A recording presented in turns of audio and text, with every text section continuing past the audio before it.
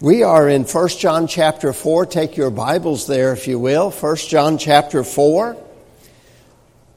We looked at verses 1 through 6 last Wednesday, and we got through verse 1.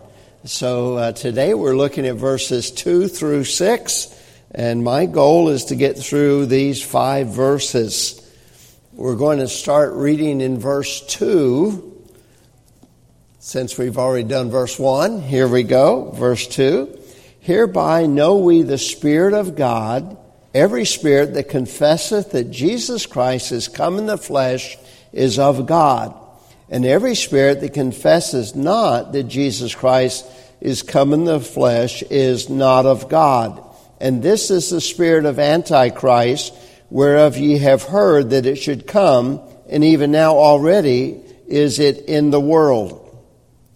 Ye are of God, little children, and have overcome them, because greater is he that is in you than he that is in the world. They are of the world, therefore speak they of the world, and the world heareth them. We are of God, he that knoweth God heareth us. He that is not of God heareth not us. Hereby know we the spirit of truth and the spirit of error. Let's bow our heads for a word of prayer. We're going to jump right into the study today. Heavenly Father, speak to our hearts from your word. Give us a truth that would be helpful to us and help us to clearly understand how to try the spirits. Lord, we know that John the Apostle was used of the Holy Spirit of God to confront a problem in his day of false teachers and false prophets. And Lord, we know that that has been in every year of Christianity, even to our own day. And we know it's going to wax worse and worse. The Bible tells us about that. But Father, I pray we'll be rooted and grounded in the truth, that we will be able to know the Spirit of God from the spirit of error. And I pray, dear Father, you'll help us to constantly back up everything we believe with the Word of God. And I pray that you'll meet with us in Jesus' name. Amen. And so as we're looking at trying the Spirit, because that's what verse 1 says, Beloved, believe not every spirit, but try the spirits to see whether or not they're from God. And we talked about that last Wednesday and dealt with all the different aspects of that, how to try those spirits. Now, in this passage of Scripture, we're going to see 3 contrasts that are mentioned. And I want to start by just going over these contrasts, and then I'm going to back up and start at verse 2 and just go through verse 2, 3, 4, 5, and 6, and give a little background and a little opinions of different theologians on exactly what he's saying and why he's saying that. But let's look at the contrast, first of all, when it comes to trying the spirits. The first set of contrast is found in verse 2. In fact, if you have a pen, you might want to circle that contrast. The first one is we see what is of God, and that is the spirit that agrees that Christ has come in the flesh. Notice in verse 2, Hereby know ye the Spirit of God, every spirit that confesseth Jesus Christ is come in the flesh is of God. And so that's what you should circle right there, of God. Now let's look at verse 3 and see the contrast. And every spirit that confesseth not that Jesus Christ is come in the flesh is, and there's the circle, not of God. So verse 1 tells us verse 2 tells us those who are of God. Verse 3 tells us those who are not of God. So that's pretty simple, isn't it? So how do you know the difference then? Well, those who are of God says that Jesus Christ has come in the flesh. Those who are not of God say that Jesus has not come in the flesh. And so that's what he's pointing out there, the differences, and that's the contrast. So verse 2 is those who are of God, because they believe Jesus Christ came in the flesh. And we'll talk just a moment about what that means, because even false believers believe he came in the flesh, but I'll share with you what that literally means. And then in verse 3, we see that those who are not of God is that spirit that does not agree that Christ came in the flesh. Now remember, verse 1 said, try the Spirit. So we have one Spirit in verse 2, that's the Holy Spirit, that says Christ came in the flesh. That's what the Word of God says. But we have another Spirit, and that comes from the prince and the power of this earth, the devil himself and his forces, that says Jesus did not come in the flesh. And those group and those teachers are not of God. So that's the first contrast. The second contrast will be found in verse 5 and verse 6. And I'm going to come back to verse 4. So the second set of contrasts, in verse 5, we see that which is of the world. Notice verse 5. They are, and circle that, of the world. Therefore speak they of the world, and the world heareth them. But in verse 6, the contrast are those who are of God. So in verse 5, we have those who are of the world. In verse 6, we have those who are of God. They are diametrically opposed to each other.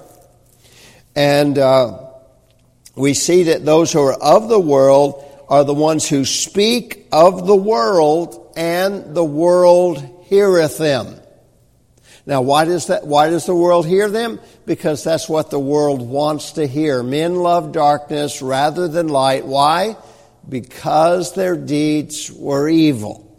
So there's a reason they want to listen to the world. Because they agree with the world. They harmonize with the world. Why do they harmonize with the world? They do not have the Spirit of God in them. When we got saved and the Spirit of God took residence in us, that very moment we trusted Christ as our Savior, all of a sudden we are opposed to the world. Not that we're fighting with the world, but we are against what they believe, because they believe in the spirit of Antichrist, that which is against Christ. Now in verse 6, we see those who are of God. Notice it. We are of God. You can circle those two words. He that knoweth God heareth us. He that is not of God heareth not us. Hereby know we the spirit of truth and the spirit of error. So those who are of God, those are the ones that that know that God hears us. Who is not of God does not hear those who are sent by God. Heareth us not. John is not just referring to him not being heard if people are not of God or of the world. He's saying they do not hear the teachers and the prophets and the apostles that came from God. They don't listen to them.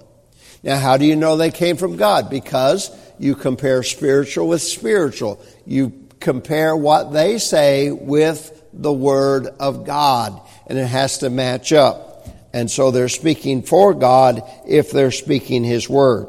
Now, the third set of contrasts, we'll go back to verse 4.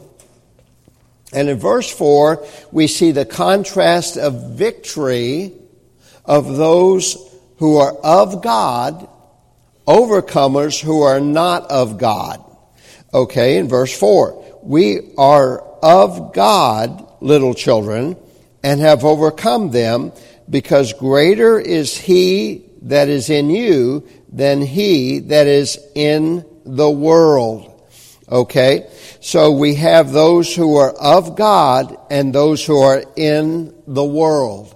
And the Bible says those who are of God will overcome those who are in the world. Now, how does that happen? Is it because we're stronger, we're wiser? Does it mean we become super spiritual when we get saved? No. Here's why we overcome them, because greater the Spirit of God who indwells us is greater. He that is in us, the Spirit of God, is greater than he that is of the world. So the Spirit of God is greater than the spirit of man, or the spirit of error, or the spirit of the devil, or Satan himself. So remember, the whole context, verses 1 through 6, is try the spirits. So when we have the Spirit of God in us, God is going to make us overcomers. Not because we always have the full armor of God. We're to have that. We don't always have that. You ever leave home and you forgot your shield? The shield is the Word of God. You didn't get to read the Bible that morning. What happened? You left without your shield. Your faith. The sword of the Spirit. So how are you going to do battle against the devil during the day when you didn't read any of God's Word that morning? You left without your sword. You don't want to just have your shield. You want to do battle spiritually. You're battling. We battle not against flesh and blood, but powers and principalities and rulers of this of darkness. So that's all that we're dealing with. So in this passage, we see the contrast of victory. Those who are of God, overcomers, those who are not of God. Those of God overcome those who are of the world. And the reason is that greater is He that is in us, the Holy Spirit of God, than he that is in those of the world, the god of this world, or Satan, or the devil himself.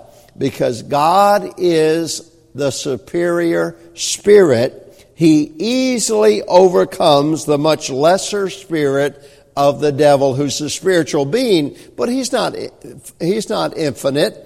He's not all powerful. He's not omnipotent. He's not omniscient. He is a created being by God. He was the leader of the angels at one time. He was the angel over the throne of God at one time. But he has nowhere near infinitesimal power compared to the power of the Holy Spirit of God. So in these, I want to start off showing the three contrasts. Those who are of God, those who are not of God. Those who are of the world, those who are of God. And praise God, we're not of the world. Remember, the Bible says we are in the world, but we are not what? Of the world. So we're in here, but we're not of here. This world is not my home. I'm just a passing through. A Christian is not to have deep roots in this world, because this is just temporary. This is not our eternal home. We are living for an eternal home forever in the heavens. So in these verses, verse 2 through 6, we saw three contrasts. Now I want us to back up and go through verse 2, 3, 4, 5, 6 by themselves. And we'll be through with this passage here tonight. Verse 2, again, hereby know we the Spirit of God, every spirit that confesseth that Jesus Christ is come in the flesh is of God. Now, by every spirit, the implication is that everyone professing to be under the influence of the Spirit of God, and the apostle uses this word spirit, and notice it's not a capital. He's not saying under the influence of the Holy Spirit. He's just using the word spirit as relating the fact that anyone who teaches spiritual things is under a spirit, either the Holy Spirit or the spirit of error or the spirit of Antichrist. So it's one or the other. And they aren't opposite ends of the pole. So the apostle uses that word spirit with a reference for the people who made the claim on the supposition that everyone professing to be a religious teacher was animated and led and directed by some spirit or foreign influence, good or bad. See, you and I are animated by the Spirit of God. We are directed by the Spirit of God. We are controlled by the Spirit of God. You ever have the Holy Spirit of God tell you to do something to help someone else, and you don't even know the people? And you just saw a situation and the Spirit of God says, go help them. And you think, well, where'd that come from? That didn't come from me. That came from the Spirit of God. He controls us.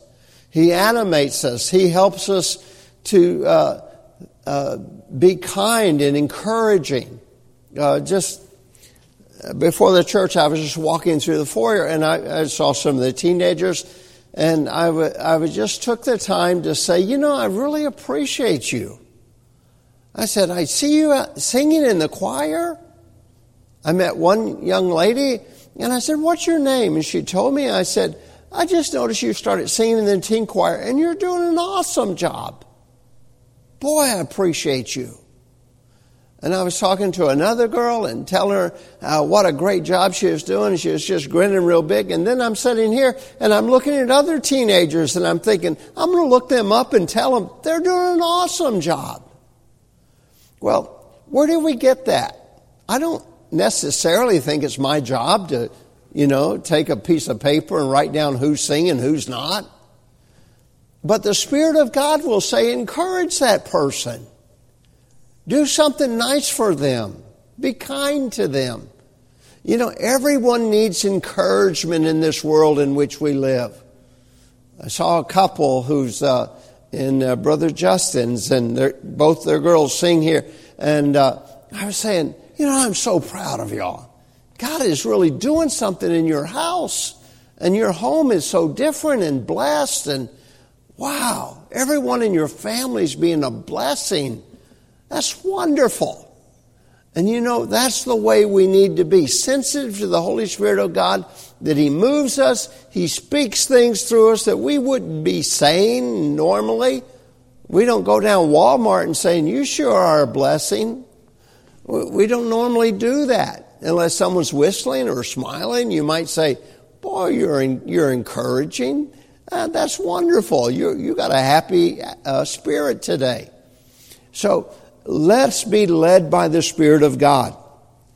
Now, the supposition is every one of us are animated, good or bad. If the Spirit of God influences them, then they would confess that Jesus Christ has come in the flesh. If some other spirit, the spirit of error or deceit, they would deny that Jesus Christ has come in the flesh. Now, when it says, he that confesseth, it's not just a statement like, yeah, I believe Jesus. It is not just saying words like that. It's the sense that they are true Christians because they believe that Jesus Christ is come in the flesh, and that is one of the central doctrines we must believe in order to be Christians. Now, let's talk about what that means. Jesus Christ comes in the flesh. The thing denied does not appear to have been that Jesus was the Messiah. For they're pretending to be Christian teachers, all implied and admitted to this. Even false teachers would say, yes, he's the Messiah. But the Son of God being really man, that's where false doctrine and false cults mess up every single time. That Jesus Christ was in fact God in flesh. So when they say the Spirit of God says Jesus was not in the flesh, what they mean is God was not in the flesh. And that's false doctrine. God became flesh and dwelt among us. And that's Jesus Christ. And that is the incarnation. That's the miracle of Christmas, the incarnation. God coming in human form and living among us. Not just, I said that wrong, not just in human form, coming as human. So 100% God and yet 100% man. I think sometimes I mess up saying the form of a man. No, he's man. And that's theologically accurate. 100% deity, 100% humanity. And so they actually assume that the human nature is permanent union with the divine in Jesus Christ. So the point of the remark about God being in flesh, or Christ being in flesh, he's acknowledging that Christ assumed human nature, that he was really a man as he appeared to be, or that there was a real incarnation, in opposed to the opinion that he came in appearance only, or that he merely seemed to be a man and to suffer and die. So there are those false doctrines who will say he looked like he was a man, but it was just a presentation of God. It was not really God in flesh. It was just God manifesting himself so that people could see an image. If he was not truly a man, he did not literally shed his blood on the cross. And of course, all that was done was in appearance only, and the whole system of redemption as revealed was merely a splendid illusion. And we know that's not true. He's God in flesh. He's of God. In verse 3, it says, "And every spirit that confesseth not that Jesus Christ is come in the flesh is not of God. And this is that spirit of Antichrist, whereof ye have heard that it should come, and even now already is in the world. And every spirit that confesseth not." Now this doctrine is essential to the Christian system. It is basic to Christianity. God in flesh, Jesus becoming man. He who knew no sin became sin for us, that we might be made the righteousness of God in him. Whoever does not hold or regard the reality of Christ's humanity and deity coming together in Christ cannot be a Christian if he does not believe this essential truth.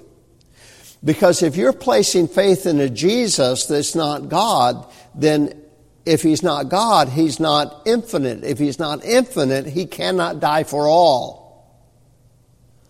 You see, that's so essential, and that's why it's so important that Jesus was born of a virgin, and that's why Jesus was the sinless Son of God. And he was God in flesh. Because if I went down to Clackamas County Jail and I had a good spirit around Christmas and I wanted to be a blessing to others, and I went down there, and if it were possible, I would go and say, I want to pick one of the inmates here and I want to let him go and I'm going to serve his time. And I would be careful to make sure where I go there, because there's one section where they go for under a year, and there's another section for those over a year and older, and I would go to those under a year, and I'll serve their time. And then they said, "Well, you sure you want to do that?" And I said, "Okay, yeah, I'm sure. I don't have really anything tied up. I'm semi-retired now as a pastor. And so I could do that and spend a few months here." And they said, "Okay, who do you want to pick?" "Well, is anyone here for like a month?" "Yeah, there's some for just overnight." "Oh, I'll take him." No. And then I said, I'm in a really good mood. I'd like to really let everyone go, and I'll serve all their time. And they start adding that up and say, "Well, wait a minute, that'd be like 55 years. And I said, "Well, yeah, I just feel in a good mood. I'm just going to take up all their time." And they say, "How old are you?" I said, "Well, I just turned 68. And you want to take 50 years? "Yeah, I feel in a good mood. I'd like to do it. It's around Christmas. I want to be a blessing to others." And they say, "Well, sir, that's not humanly possible. Honestly, you don't have 50 good years in you." Well, thanks for telling me. Okay. They'd say that wouldn't be possible. Now, imagine then if I tried to pay for the sin of the world when I, as a sinful creature, can't even pay for my own sin. But Jesus could, because He's God in flesh. He was the sinless sacrifice, and because He was God, He could take the... By the way, if you die in your sins, how long do you go to hell? Forever? So if I took your place, I'd have to go to hell forever. Now, how could I die for two people? How could I go to hell for two people when one person's debt is forever? How do you add forever to forever? See, I can't do that. But Jesus can, because He's infinite. And He can soak up in time what it would take you and I eternity to pay for.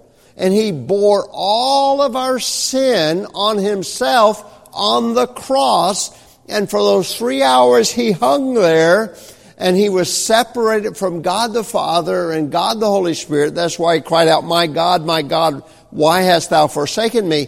God the Father, God the Holy Spirit turned their back on God the Son, because God is of pure eyes to behold evil, the Bible says. And so they turned their back. By the way, remember, it was darkness.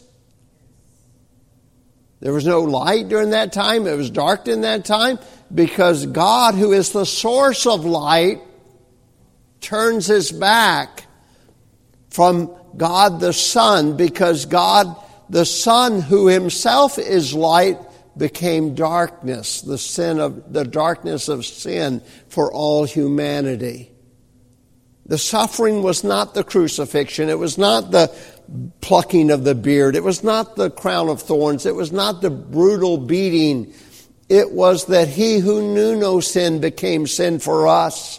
And Christ bore the wickedest sin man has ever done, and not just the wickedest sin, all the sin of humanity. And He paid for it in full, because He's God in flesh.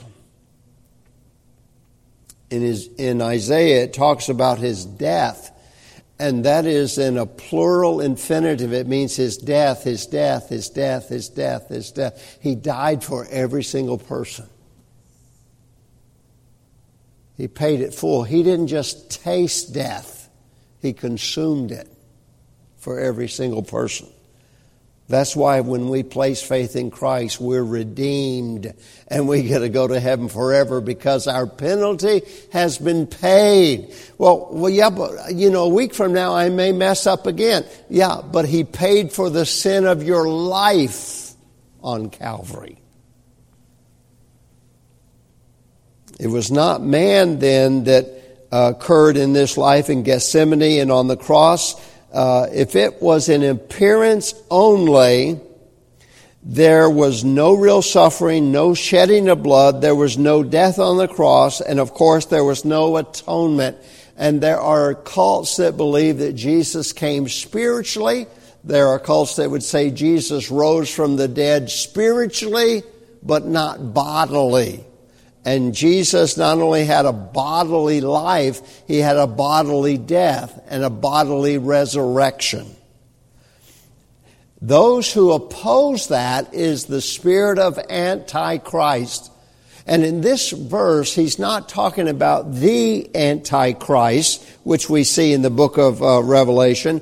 He's talking about the spirit of Antichrist, which is every false teacher that's ever been in the history of Christianity. Everyone that opposes the truth of the humanity and the deity of Jesus Christ being 100% at the same time. So it's talking about a class of people who deny that Jesus Christ has come in the flesh. So that's what verse 3 is telling us. In verse 4, it says, "Ye are of God, little children, and have overcome them, because greater is he that is in you than he that is in the world." Now it says, "Ye are of God." You're in his family. You've embraced this truth of fundamental truth of doctrine about Christianity and about Christ and who he is and what he did. And little children, again, referring to those who are saved, who have received the truth of Jesus Christ and have overcome them. It means they have triumphed over their arts and temptations, their endeavors to draw you into that error of sin. The word then is placed, seem to refer to the false prophets or teachers who collectively make up Antichrist. The meaning is that they had thwarted all their attempts to turn them away from the truth. So he says, you've overcome them. You stood fast. It doesn't mean you've resisted all temptation. It's not saying that. It says you've resisted the error of those who would say that Jesus Christ has not come in the flesh and is not God in flesh, not deity in flesh. And if you examine almost any cult, you're going to find they're at error when it comes to the person of the Lord Jesus Christ. And if you get the person of the Lord Jesus Christ wrong, you could never be right on salvation. If he's just a created being who God created, who created for the purpose to die for the sins, then we've got Christ wrong. Because as a created being, he's just like an angel. It would not have helped us if 10,000 angels died for us, or if our own guardian angel died for us on Calvary. It would not been enough, because he never assumed us and the human personality and never became human like Jesus Christ did, God in flesh. And so over and over we see that spirit of Antichrist mentioned in these verses. And then I love that phrase, because greater is he that is in you than he that is in the world. And again, I want to iterate that it's not by our power. It's not because we've been well taught, we've been discipled. I read my Bible a lot, so therefore I have the strength here.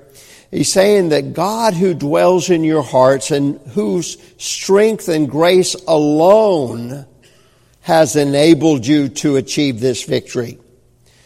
This is more mighty than Satan, who rules the heart of the people of the world, whose seductive arts are seen in the efforts of these false teachers.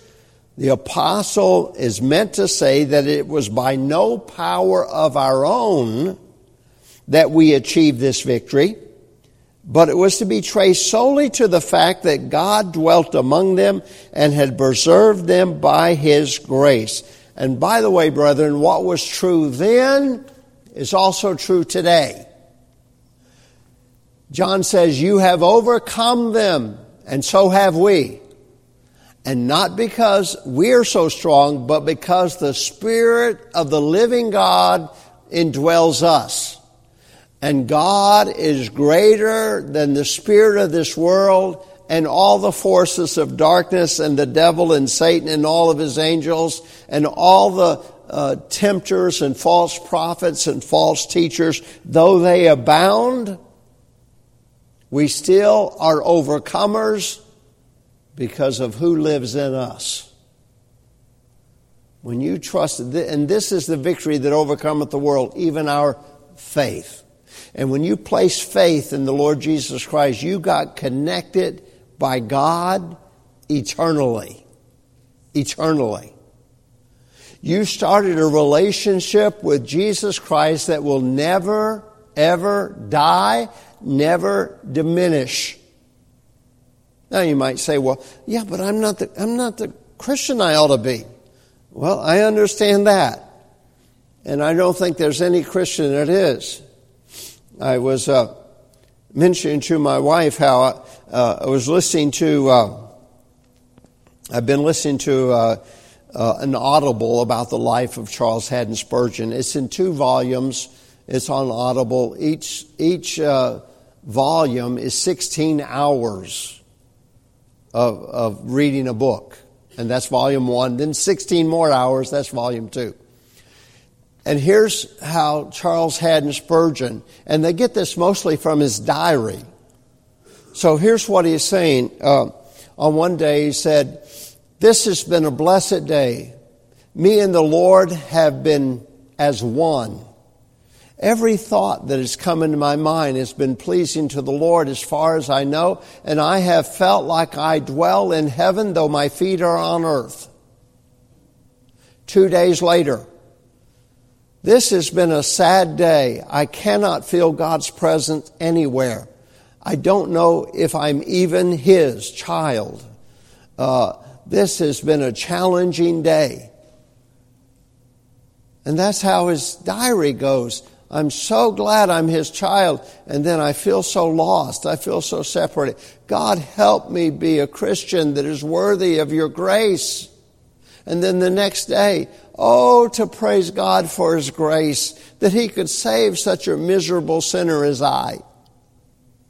And I said to Miss Vicki, I said, "Isn't that interesting that people that you would think would be some of the most spiritual Christians in the history of Christianity have those same battles that every single Christian has?" Amen? Where you feel one day, man, it was such a good day. Oh, I feel like on top of the mountain and me and Jesus, we had a good time. And 2 days later you're saying, "What a rotten excuse of a Christian you are. How could you have said that to them? How could you have thought that? Why did you say that to your wife or to your children? What were you thinking? You've been a Christian how long?" And then you see some great Christian writing his diary. It's amazing. The gentleman, I got a mental block right now, but had all the orphanages in England. George Mueller, lived by faith. He started orphanages not because he cared for orphan kids, although he did, but he started orphanages to show England that you could live by faith. And so he had as high as 2,000 orphans, and he never sent out a letter asking for a thing. He never asked a man for one single thing.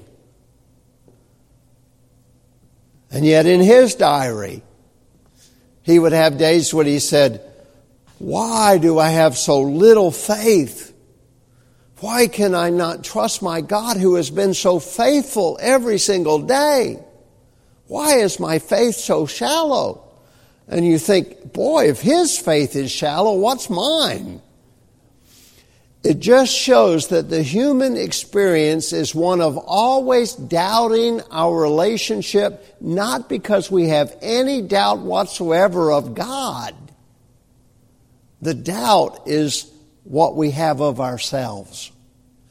So we must all come to that place where we realize we are saved by God's grace, or we never will be. It is all of grace. There is no other alternative. Because the wages of sin, singular, is death, not plural. So he's saying, greater is He that is in you. That victory comes from God and Him alone. I want to read this last quote. "Victory, therefore, over all the forces of darkness and temptations may be sure. In his conflicts with sin, temptation, and error, the Christian should never despair, for God will ensure him victory." Never despair. I'm not saying don't go to the Lord and say, "Lord, I'm sorry." No, keep that up. That's for a relationship. But never despair in your humanity, because it doesn't matter how Christian you become, you're still clothed with flesh. and the pull of the flesh will be constant, and it's just waiting for you to ease up in your battle one day. Not to hold your shield of faith as high as it should. And there comes the fiery darts. Not to pick up the sword like you should. And there you get hurt in the battle. That conflict will be all of our lives. But when we get to the place where we realize and we settle it, I'm saved by God's grace. Not because I'm a good Christian. Not because I go to church. Not because I sing in the choir. Not because I give. Not because... But I get to do those things because I'm saved by grace. Praise God. Now you can lift up your head high and go boldly to the throne of grace, because you're not going in your strength, in your power, in your presentation. You're going because the Spirit of God lives in you, and you have overcome the world because Christ is in you. Verse 5, they are of the world, therefore they speak of the world, and the world heareth them. They belong to the world, not to God's children. They are not of God's children, but they are the children of the world. Therefore they speak of the world. It is not difficult to distinguish, even among professed Christians and Christian teachers, those who are heavenly in their conversation and those who are influenced solely by the spirit of the world. Why? Out of the abundance of the heart the mouth speaketh. You ever been around people who say, yeah, I'm a Christian, and you hear them talking and say, oh boy, that's a different spirit. That's not what Christ taught you.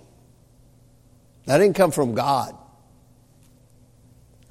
I'm not saying that a Christian can't say something out of bounds, but I'm saying that if all that comes out of them is worldliness, then that's the spirit of the world. Out of the abundance of the heart, the mouth speaketh.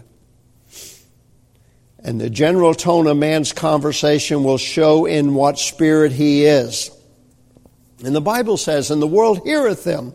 The people of this world, the frivolous ones, the rich, the proud, the ambitious, the sensual, receive their instructions and recognize them as teachers and guides, for their views are accord with their own. Why would people go listen to false teachers? Because they believe the same. They believed that error before they found that teacher.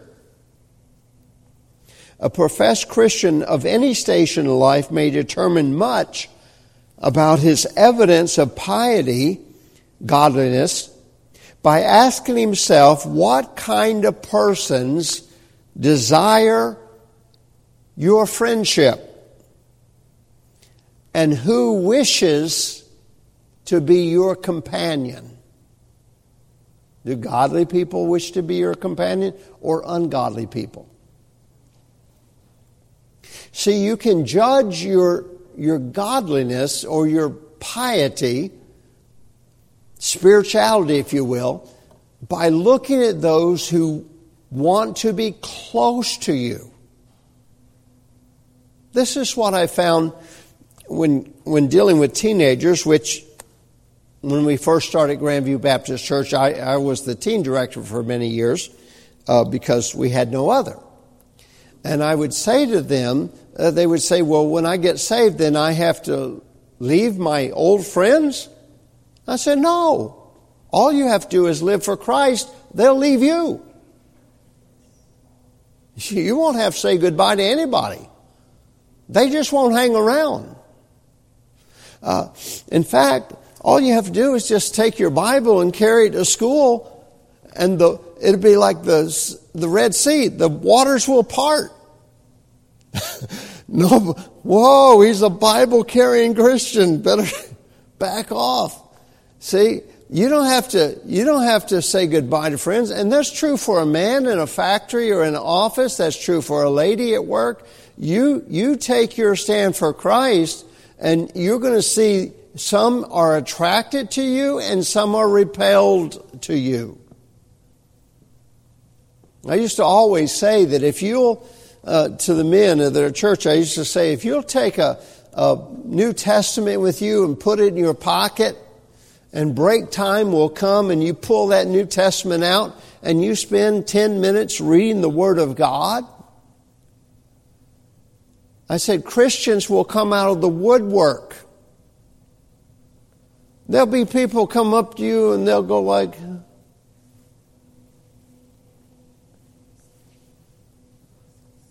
that's the Bible, isn't it? You'll say, yeah. And they'll say, you're a Christian, aren't you? You'll say, yeah. Say, me too. But it won't be long before they'll bring their pocket New Testament. See, you have the ability to strengthen others by just taking your stand for Christ. And if you'll take a stand for Christ, you'll be surprised how many Christians will gather around you and be challenged by your faith. And that's why it's so important that we do what's right. The Bible says, let your light shine among men that they may see your good works and glorify your Father which art in heaven. John chapter 4 verse 6, we are of God. He that knoweth God heareth us. He that is not of God heareth not us. Hereby know we the spirit of truth and the spirit of error. It says we are of God. Now John is taking for granted, him and the Apostle Paul as well, that no one doubted or signified or even insinuated that any of the apostles were not of God. Even the Apostle Paul frequently refers to the same thing respecting himself. When he calls himself a spokesman for God, there was no one that said he's not.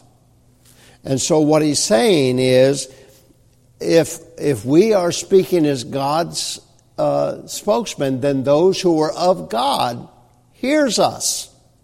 And since the apostles were used of God to write down in Holy Scriptures, then those who speak the Word of God, teach the Word of God, share the Word of God, are heard by people who are of God. Of God. It is not common for unsaved people just want to go to church. But let me say that unsaved people will go to church if a friend asks them.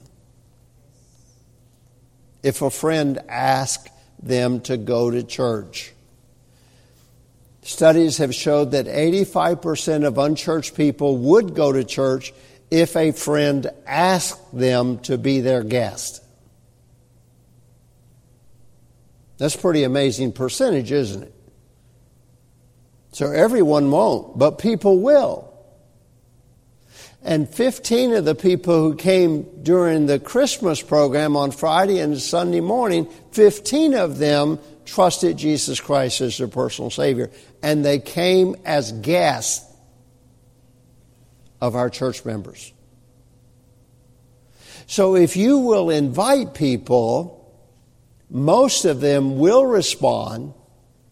And let me say one thing you're going to find every single Sunday, we're going to share the gospel. I don't care if we're preaching on the Noah and the ark, we're not going to finish without sharing how to get in the ark by faith. We might be talking about creation, but we're going to tell how Jesus Christ created salvation and made it available for us through His life, His death, His burial, His resurrection. So if people will invite people to church, they are going to hear the gospel.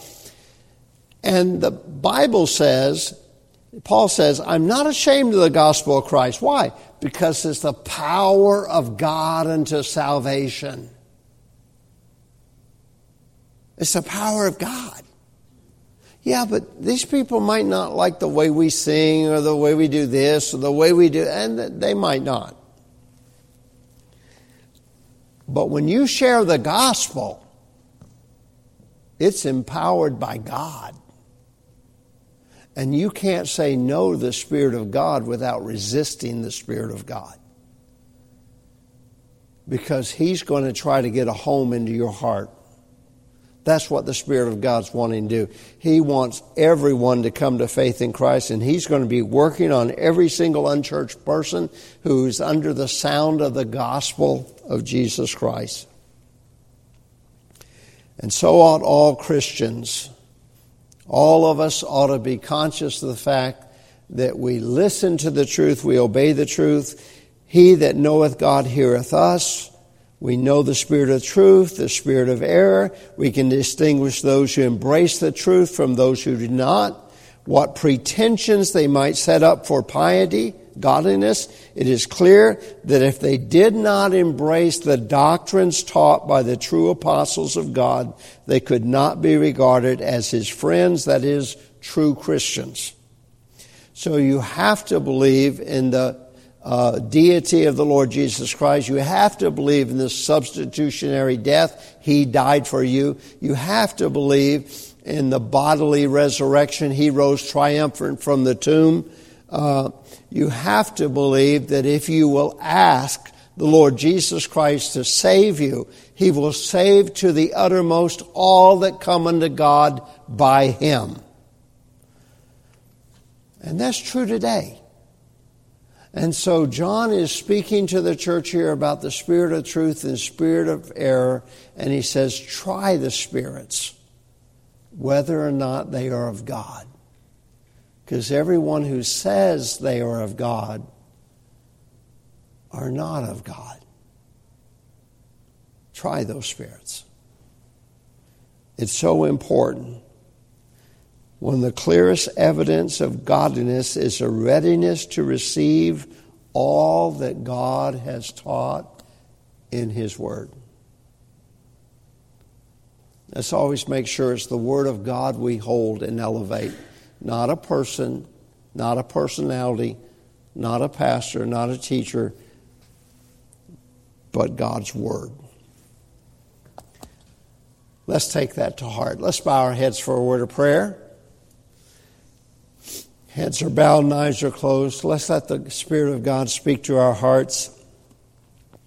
I know I'm speaking to the choir here. I believe you have a godly hunger for God, or you would not have come to a Wednesday night service.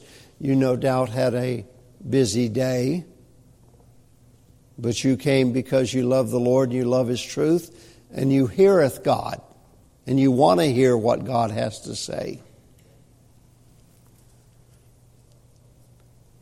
But you still have a challenging life, and it doesn't mean the devil doesn't try to trip you up. It doesn't mean the flesh doesn't try to drag you down. And we see Christians, good Christians, all around us who get tripped up. And inevitably it's our turn, and we find that we ourselves get tripped up in some form or some fashion. But what we learn today is we are overcomers because the Spirit of God lives in us. We are saved not by our performance, but by what Jesus Christ performed on Calvary, what He did for us. So let us rest in that. Heavenly Father, thank You for Your Word, and thank You for the challenge of Your Word. Thank You for the truth of it. And Lord, help us to try the spirits as we go into a day and in our lifetime, and as the world continues where things are waxing worse and worse, and many are saying, I am Christ, I am a spiritual leader, I am this or that. But Lord, let our ears be on You to listen, and let our eyes be focused on Jesus, looking unto Jesus, the author and finisher of our faith, and let us rest in the grace that You give us and rejoice in salvation all the way to heaven. We pray in Jesus' name, amen. And God bless you, and we are dismissed.